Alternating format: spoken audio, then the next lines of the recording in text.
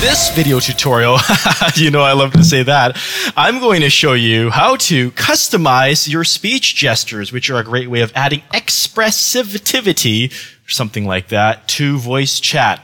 You'll see in your inventory in library in the gestures folder, just, open it up if it's not open.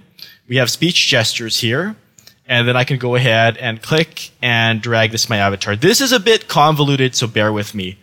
So what that will do, it won't activate them yet, but it brings them into my inventory and gestures and speech gestures. Now this next part is pretty simple. You right click here and add to outfit. I know gestures, you don't think of them, hey, I'm wearing a gesture like a piece of clothing, but that's what you do, okay? So you activate them this way, and now they're all active, because now when I use voice chat, hello, I am emoting with my arms. I am a wavy arm avatar. But then if that looks kind of bored, sometimes note that not all of them will activate successfully. So if that happens, right click and just activate. It's got to be more reliable than that. But if you want to customize them, here's what you do. They're all fully permissive.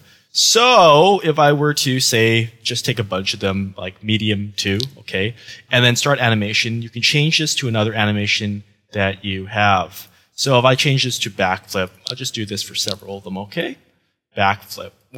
Belly laugh is okay too. Just random ones, court bow, whatever. Now close those, and now I'm going to hold down my push to talk button and talk on voice chat again. All right?